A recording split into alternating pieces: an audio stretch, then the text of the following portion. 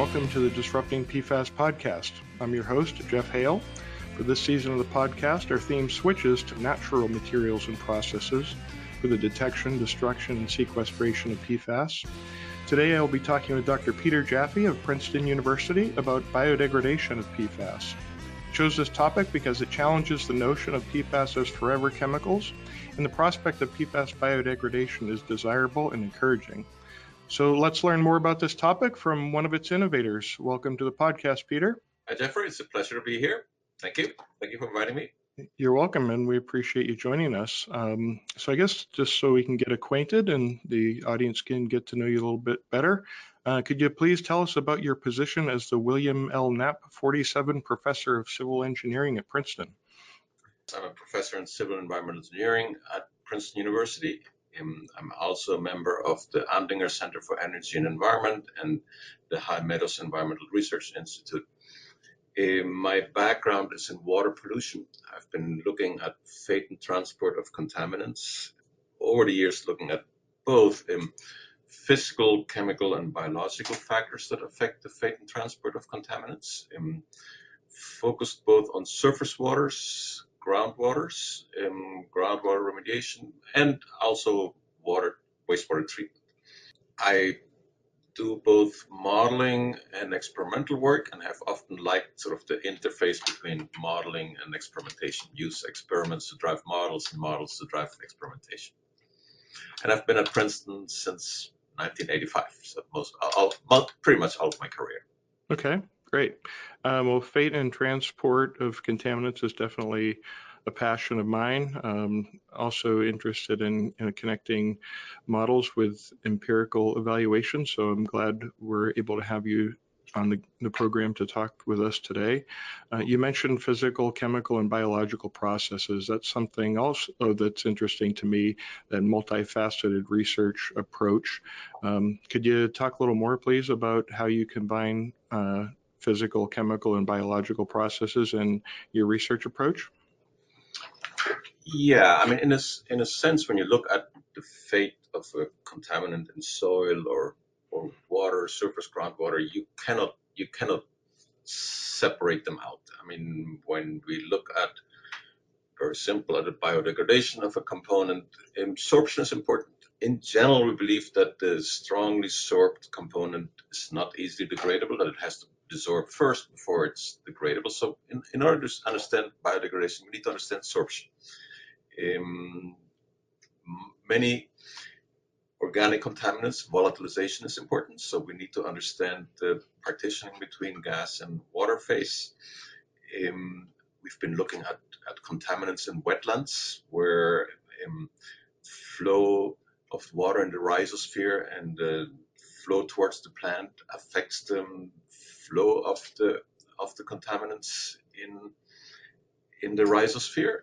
You have pockets from a chemical point of view that are sort of sometimes quite interesting, where you do have pores that are highly reduced, others that are more oxidized. So we can come up very simply with a average redox potential, but that average redox potential doesn't really exist. We have this binomial distribution. When you look now at the behavior of the chemical at that average redox potential, it's doing something completely different than what you observe. So you do have to understand the spatial distribution of, let's say, redox potential in soil, especially unsaturated soils, sorption, volatilization. So it's hard to look at any of those problems holistically without combining biological, physical, and chemical, all three of these processes. Mm-hmm. Well, that makes a lot of sense, and I'm interested to get more into, PFAS in particular, where it occurs in these environmental compartments or different parts of the environment, as well as some of the redox conditions. But before we get into that, I understand that you spoke about PFAS to the U.S. House of Representatives, subcommittees on the environment, and also research and technology. I guess that was back in December. So first of all, thank you for representing the science of PFAS in Congress. And would you tell us about that experience, please? Sure. The objective of that committee was to identify research needs to understand the fate and transport of PFAS, identify where the federal government could help in aiding research and research collaborations between agencies, etc. Two sort of broader issues that I brought up was one that the latest I looked, we have 4,700 PFAS. I think later numbers show over 9,000. I'm not quite sure where we are. That's a huge number, and the properties are very, very different. It's when we looked at PCBs, for example, 30, 40 years ago, the number is much, much smaller. I think the typical different monomers are somewhere in the 130 range. Their properties are very similar. When you look at fate and transport of those different PCB monomers, they're not terribly different. They're not as varied as PFAS. So we cannot study 7,000, 9,000 PFAS individually. We need to group them into groups that have similar properties and then understand their toxicity and transport based on those properties. For example, we can focus on perfluoroalkyl acids and then see systematically what happens as the carbon chain becomes longer or shorter. So one recommendation was to sort of group them in a logic way and understand the transport toxicity of them by group. The other sort of broad recommendation plea I made is that a PFAS analysis, as you know, is extremely expensive. When you send out a sample for commercial analysis, we're talking about $400+. That is a barrier for many individuals to enter PFAS research. So there could be lots of scientists that have good ideas on what to investigate, but the analytics is a barrier. So there are multiple ways of addressing that. I'm not an analytical chemist, but can we develop analytical techniques that are not quite as expensive? In the absence of that, if we're talking about federally funded PFAS research, there are Department of Energy examples where we have large analytical facilities, user facilities. The PFAS user facility may be something that would facilitate much research in the PFAS area. And finally, if none of those is feasible, Congress has to realize that doing PFAS research is more expensive. That NSF, the typical NSF grant is $100,000 a year. Maybe you can do it when you focus on nitrogen or TCE, but not on PFAS. So the grant has to be proportionally larger to allow for these costs. So that is sort of the larger examples. More detail to PFAS, I sort of point out that we need to understand sources. We don't fully understand sources. We have focused on the AFFF sources, firefighting foam. EPA is focusing very much on landfills, which is a big source of PFAS. But what else? We know that there's some agriculture fields or cattle pastures that are contaminated with PFAS. The milk has to be thrown away. We don't understand these sort of kind of more diffuse sources. The Cape Fear River has large sections of sediments contaminated with PFAS. We are doing research on the Neuse River. We see PFAS in many locations in Neuse. That is very little understood. And so we need to understand those more diffuse sources. How important are they? Can we address them? Then sort of digging down more, like going for example, at my interest level, we know that PFAS can be biotransformed.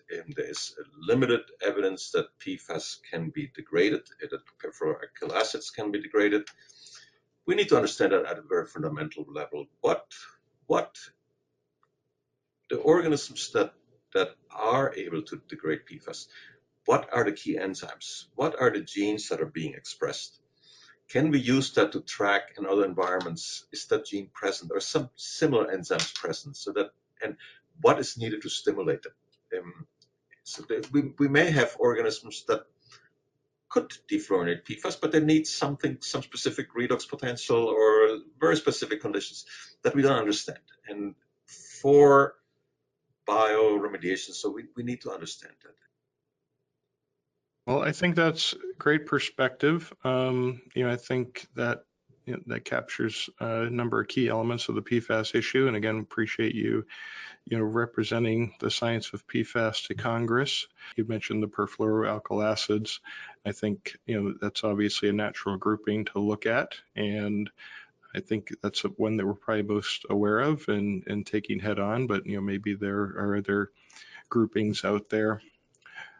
So in your answer to that question, you also started to get into kind of crux of your research, and that's the microbes that might be able to degrade PFAS, and that's what I wanted to get into next. So I think that's a good segue. I understand that Acidomycobium bacterium A6 is the microbe that has been identified to degrade PFAS. So I guess first of all, did I pronounce that correctly? Yes. Okay. A mouthful, yes. Okay, so I guess first of all, how was that microbe isolated and identified? That's an interesting story, and let me go back. So we did work in the early 2000s, so 25 years back, and much of my work focused on wetlands, biogeochemical processes affecting pollutants. I was working with a colleague who unfortunately is no longer with us, Joan Ehrenfeld from Rutgers. She was a wetland ecologist, plant ecologist, and we were looking we had a USDA grant to look at the effect of nitrogen runoff into wetlands. She was interested how it affects plant speciation. I was more interested how the nitrates affect the iron cycle, since nitrates, especially nitrites, can reoxidize ferrous iron, and that then would sequester trace metals or metalloids like arsenic. So I wanted to see how that affects these dynamics.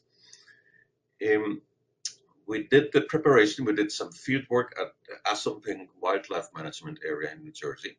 Year one, we had our plots, reference plots, that the next year we wanted to fertilize, and the next year was a drought. So you could have had a completely dry picnic in your wetland. So out of desperation, I told my student Juno Shestra, well, let's take a few soil cores and take them to lab and incubate in the lab. That's the next best thing we can do, and then we can add ammonium or whatever to. And that was fortuitous, but that yielded our findings. So when we did those incubations, Juno came to me and says, "Look, ammonium is going down, and ferrous iron is going up." And so I said, "Look, I have,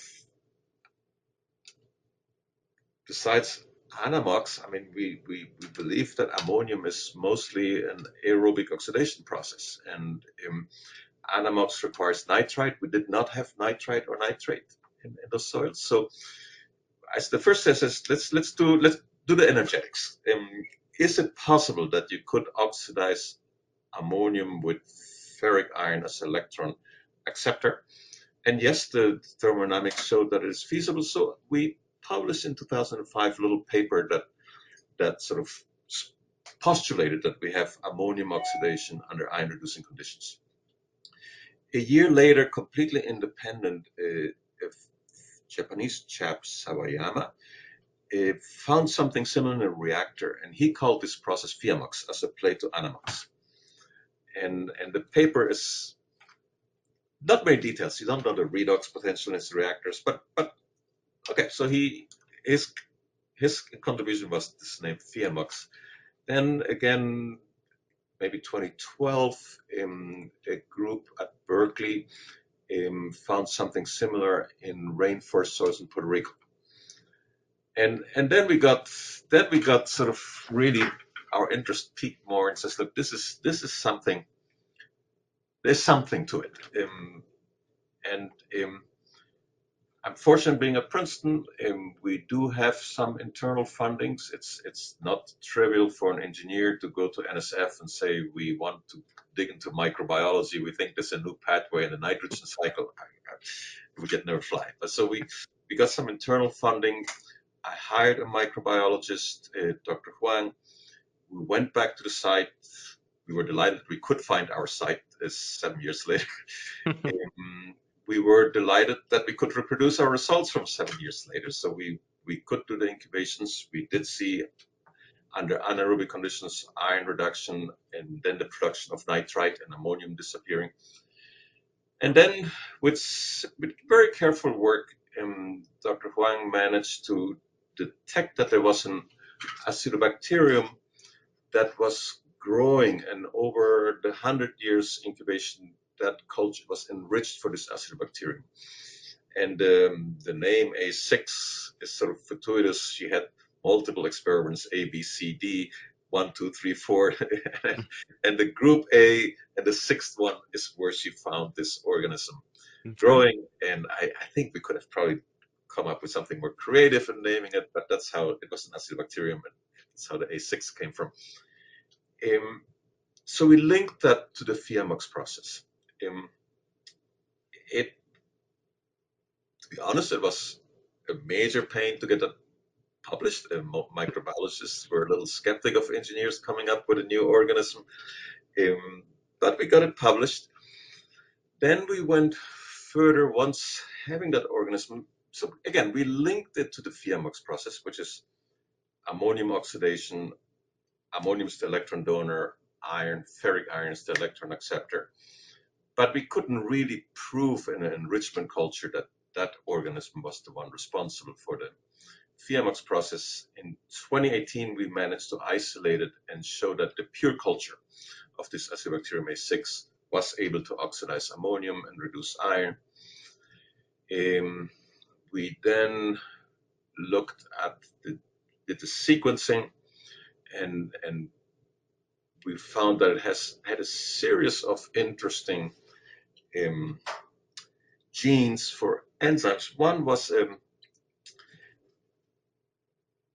enzyme very similar related to methane monooxygenase, and that one was expressed every time we had ammonium oxidation. The organism can either at least live with ammonium as electron donor or hydrogen.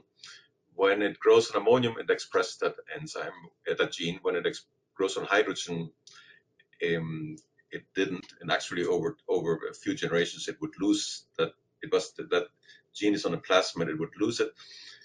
So going back to TCE, we know that trichloroethylene can be epoxidized by methane monooxygenase, and since this was related to methane monooxygenase, we tested and we could see that TCE was degraded. That was a little paper. Then we looked more and we realized that it has a whole bunch of dehalogenases. So the next question was, given the interest in PFAS, can we degrade PFAS? So I talked with Dr. Huang and we said, look, let's get these. I think we picked 15 different PFAS and let's do incubations. Let's see first at what levels they're toxic. Most were not toxic. In most cases, we could go to over 100 milligrams per liter, and they were not toxic in a sense that it would not suppress significantly the rate of ammonium oxidation. Okay.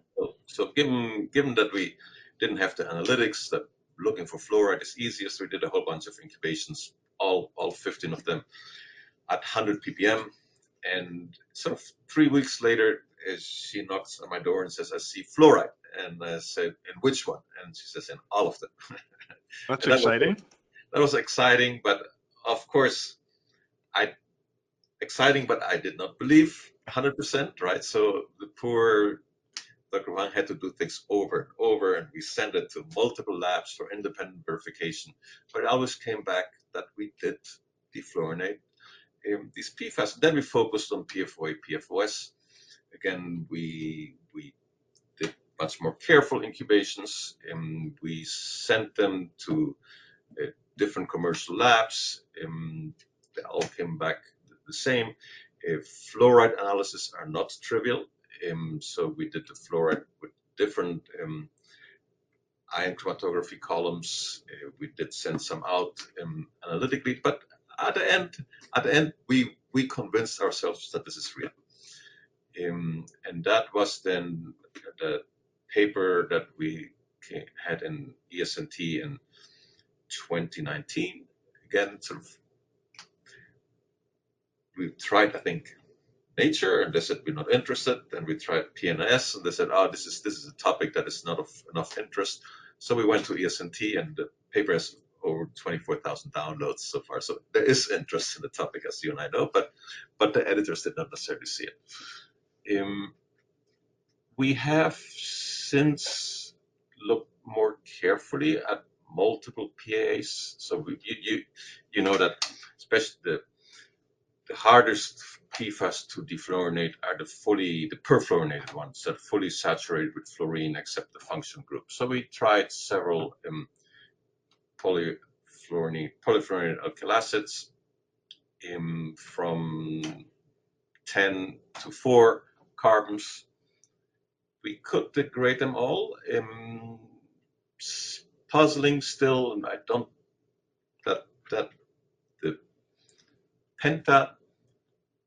perfluoropentanoic acid was slower than the hexanoic and butanoic acid. So, but different vendor, so we don't quite understand why there was this dip for that specific one. What was interesting, we then looked at several of, well, no, we looked perfluorooctanoic acid and perfluorooctanosulfonic acid, and we looked at linear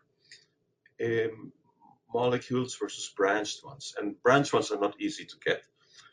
We typically had to get analytical standards for the branched ones.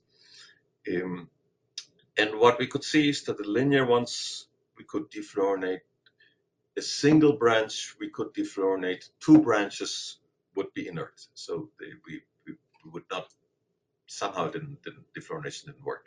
So I think the majority of the perfluoroalkyl acids are linear, but there could be a few branched ones. When I talked to folks at Chemours, they said at least what they produced originally was, they believe, was mostly linear.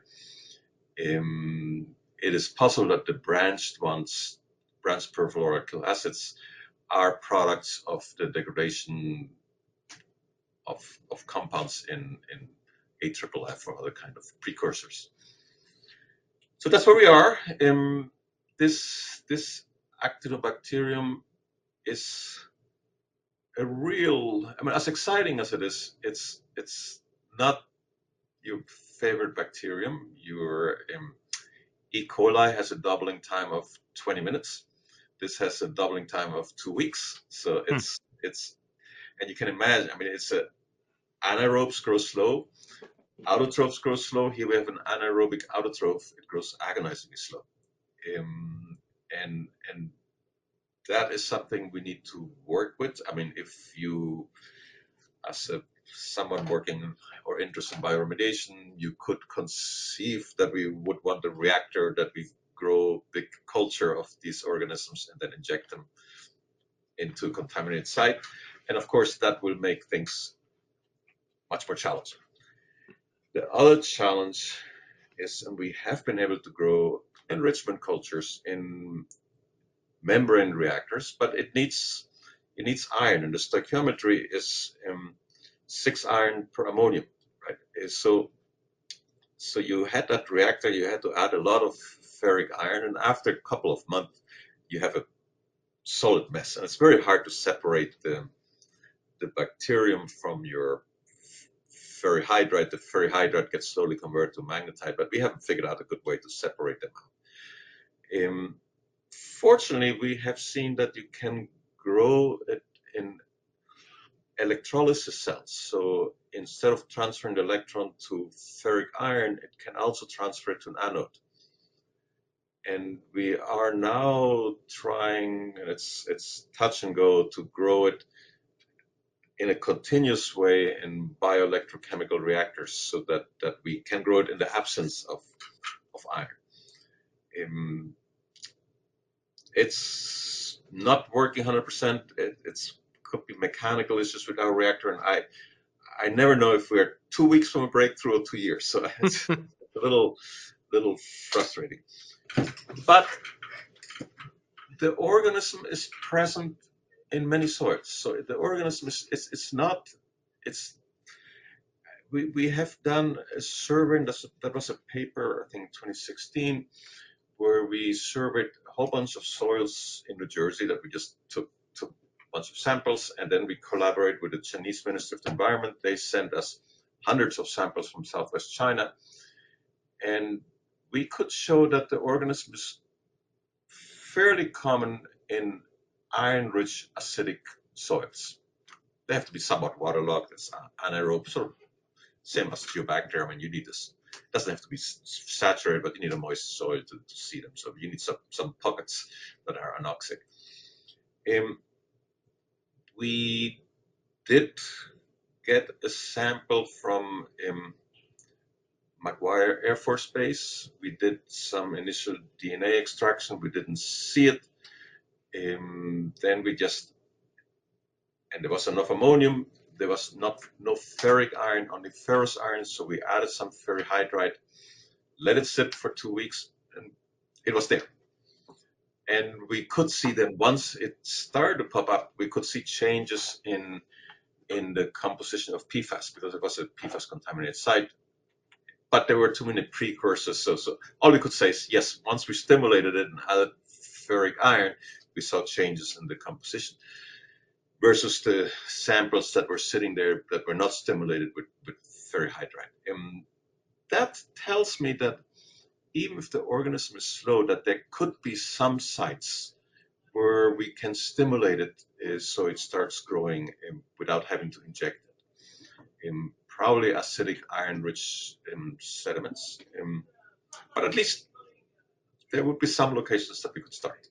Do you think there are instances where you have the occurrence of PFAS, you have the occurrence of the A6 bacterium in those geochemical conditions that you described, anaerobic, iron-rich, and wet? I mean, that's a lot of variables that have to come together, but do you think there are instances out there where these microbes have been working on PFAS, perhaps without our knowledge? Or is it something that would have to be stimulated to be useful? I think there's a good chance. So we have been looking at the FIAMOX process in the Neuse River in North Carolina. And the reason we focus on that is that along the Neuse, there are lots of these concentrated feedlots. There's a huge amount of ammonium going into Neuse. When you check at the concentration of ammonium, it's about 5 milligrams per liter of ammonium in some locations that we sampled. The Neuse has in general acidic pH 5-ish, and that area is iron rich. The soil is iron rich, lots of orange clay when you drive around. So we thought that may be a good location to find the organism. We did some survey, we found it. We did incubations, and we saw that there was a lot of ammonium oxidation under anaerobic conditions. And then we decided let's track some PFAS. So we did two things. We added a little bit of PFOA. We saw that there was defluorination, and then we tracked some sediments that we just incubated without doing anything, adding, analyzing for PFAS at the beginning and at the end, and we tracked PFOA, for example. We could see that it seems to be going down in some of those incubations. Now, of course, we disturbed the sediments, right? Of course, we shoveled them out, had them in a bag, put them in the lab, put them in an incubator. So we didn't add any additional chemical, but did we somehow make iron more bioavailable by transporting them? I don't know. Well, you can't sample anything without disturbing it or measure it. That's the nature of science, right? But these results indicate that it is possible that there are natural conditions where PFAS are actually being defluorinated. I mean, that's exciting and definitely one of the reasons we wanted to have you on today. That 2019 paper that you mentioned definitely piqued my interest, and I think it piqued the interest of a lot of people who had been holding out hope that there might be a biodegradation pathway for PFAS, including the perfluorinated compounds. So, Dr. Jaffe, I understand and appreciate, there might be challenges ahead to, optimize this bacterium and how it treats or degrades PFAS. But do you think is it possible that this is the tip of the iceberg, that maybe there are other microbes, bacteria out there in nature that we just haven't identified yet that could be capable of degrading PFAS, or may actually be in the process of doing so in the natural environment? I'm optimistic that there will be more organisms that are able to degrade PFAS. And we may be at a point where we were. I wasn't part of it, but 40 years ago with chlorinated contaminants, right? We thought they were not degradable, and then they found some organisms, and then there are plenty of organisms that seem to be able to dechlorinate different chlorinated compounds. Of course, chlorinated compounds are more common. They're more natural analogs than fluorinated compounds, but there are fluorinated compounds in nature. Having identified the dehalogenase gene, that is the gene for the dehalogenase, the reductive dehalogenase that's expressed every time we see defluorination by Acetylmicrorium A6, you can do a search, and there is another Acetobacterium that was discovered, I forgot the name, in the Black Sea sediments, 2018 or 2016 or so, that has the same sequence for dehalogenase. So other bacteria seem to have the same sequence for the same dehalogenase, and then there's no reason not to believe that there couldn't be other dehalogenases that could defluorinate PFAS. There are some indications that some Pseudomonas, some initial results may have been linked to defluorination of PFOA. It's very, very incipient, these results. And there are folks that are working on fungi that seem to also indicate that there's some fungi that can defluorinate perfluoroalkyl acids. Okay.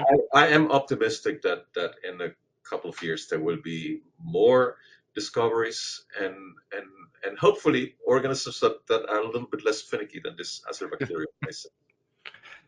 Yeah, I think there's a lot of hope and optimism for a biodegradation pathway for PFAS. I think you do a good job of keeping it in perspective and, articulating, the challenges ahead and what needs to be done.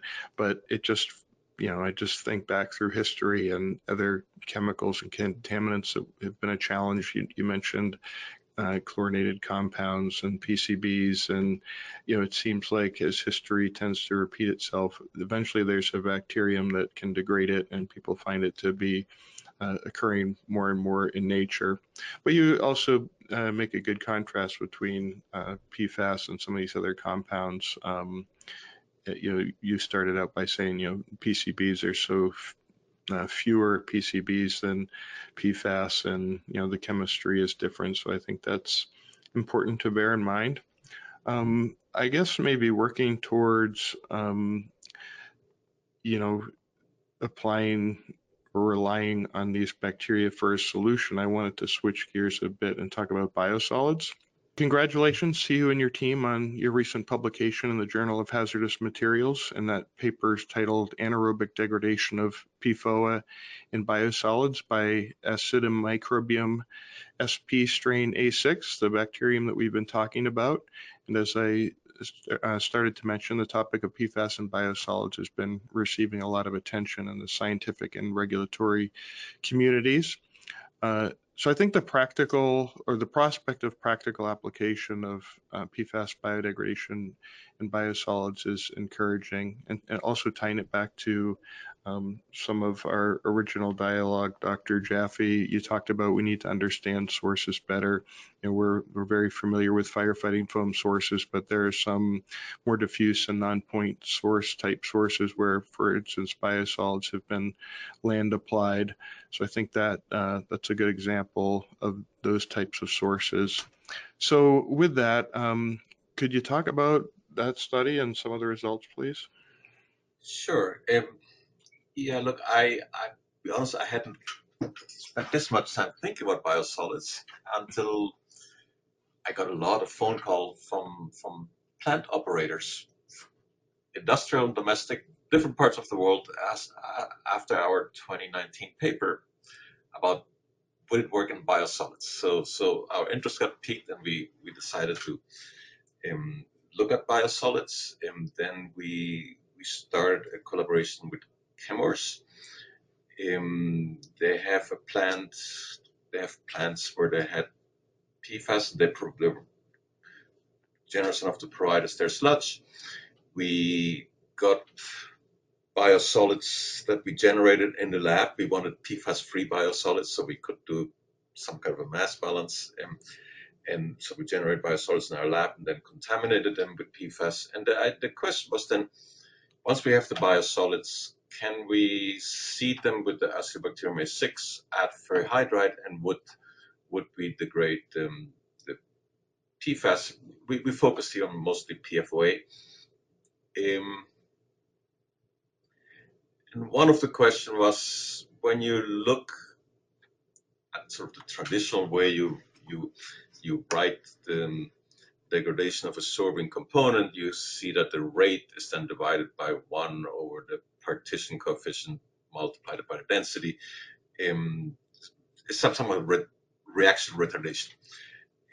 So I was afraid that maybe that would slow the reaction very, very much. But we did the incubations, and we could see that the dissolved and total PFAS in the biosolids augmented with the bacterium, and only if we added ferric iron, we would see defluorination. And that happened in our clean biosolids that we contaminated with PFOA, plus the ones that we obtained from the industrial plant. The real field ones were a little bit more complicated. We saw that there was, I think it was perfluoroheptanoic acid, if I remember rightly, I have to look at the paper, was actually increasing, indicating there was some kind of a precursor. But PFOA, perfluorooctanoic acid, was decreasing. We saw the production of fluoride. And we could see that it was not just the dissolved PFOA, but also the total extractable PFOA in the biosolids were decreasing. Again, at a rate, I have to look at the paper exactly, but half-life of a month roughly or so. It's not shot terribly fast. I mean, but it was measurable. So the next thing we need to look at is how can we scale that up. And so now you could conceivably what we have in mind, and that would be, let's say, if we have a pile of biosolids that are contaminated with PFAS, can we add a ferric iron source, seed them with the Acetobacterium A6, let them sit in a pile for a month. Hopefully the PFAS goes below desired level. Then maybe we can dispose 2/3 of the pile and leave the other third as the seed for the next round. That's what we're doing now in the lab. With sludge from our local treatment plant. Right now, the very, very first results, the Acetobacterium A6 is not growing as well in that sludge as we would like to. But we just started. Now, it would be, if a concept like what I just described works, it would be a relatively simple way of treating or removing PFAS from biosolids. Starting to wrap up here. we really appreciate your participation and going into the details of the VMOX process and how these microbes can degrade PFAS under certain conditions. So Dr. Jaffe, could you just sum up for us the challenges, limitations, and further research that needs to be conducted or that you would like to conduct? We have, because of again analytical difficulties, we find it easy to work with somewhat higher concentrations. We do not know for certain how low we can go in terms of degradation. Once we are in the parts per trillion level, can we bring it down to drinking water standards? I'm not terribly concerned if we couldn't. I mean, if we focus on highly contaminated source areas, and if you can bring it down by an order of magnitude, that's a big win. But so how low we can get at this point, I don't know. When you look at all of our experiments, we typically remove 50%, but we can always remove 50%, independent on the concentration we started. And at that point, we stop removing ammonium, right? So in our little batch experiments, we are building up enough metabolites that will and degradation products, ferrous iron, pH goes up. We consume the CO2. It's an autotroph that needs CO2 as its carbon source, so that the reaction will stop. So I don't think that any of these would indicate that we cannot go further in terms of that there's a lower limit of PFAS. It's just that the reaction, even without PFAS, even the simple ammonium oxidation stops. Okay. How far? So we need to understand how to go from these sort of laboratory batch experiments to something that mimics nature a little bit easier, and that's not easy to do something anaerobic, well controlled, but in a continuous phase. We have to do, and I hope that we will be able to do some field testing. We are getting certain funding to identify sites and identify conditions, so that maybe after that we can try to do a little bit of go to a field testing site. Hopefully one where the organism could be available. The next challenge is, even if it is available, even if it exists, if you stimulate it a lot, you're going to run out of ferric iron, right? And it needs ammonium or hydrogen and ferric iron. So ammonium is easy to supply, but ferric iron is not. It's a solid, right? And it's positively charged. Our soil is negatively charged. So how do you supply it to an aquifer? I mean, the sludge is easy. We just mix it in. Topsoil may be easy. You can plow it under, but once you go a little bit deeper than plow depth, I mean, how do you supply that ferric iron? So we are looking at ways of encapsulating ferrihydride in different polymers and change the zeta potential to make it transportable. So far, results are promising. We can do that as long as divalent ions are not too high. Well, we hear a lot about the recalcitrance of PFAS and the strength of the carbon-fluorine bond, but it's interesting to hear that the limiting factors here might be the availability of ammonium and iron especially. So that's interesting. Well, I think that sums up, the challenges in the work that needs to be done, and I think I think everyone's excited about the prospect of the biodegradation of PFAS, but we need to keep it in perspective, and I think you've given us good perspective on that. But let's conclude on a positive note, and could you outline what are the exciting prospects and what could the future hold for the biodegradation of PFAS as a solution or part of a solution? I think that for at least some sites, we will be in a few years at a point where we can stimulate organisms, bioaugment them if needed, to degrade PFAS, and at least reduce the mass of the perfluoroalkyl acids to levels that are more acceptable. We can hopefully also understand under what conditions in nature there may be natural defluorination.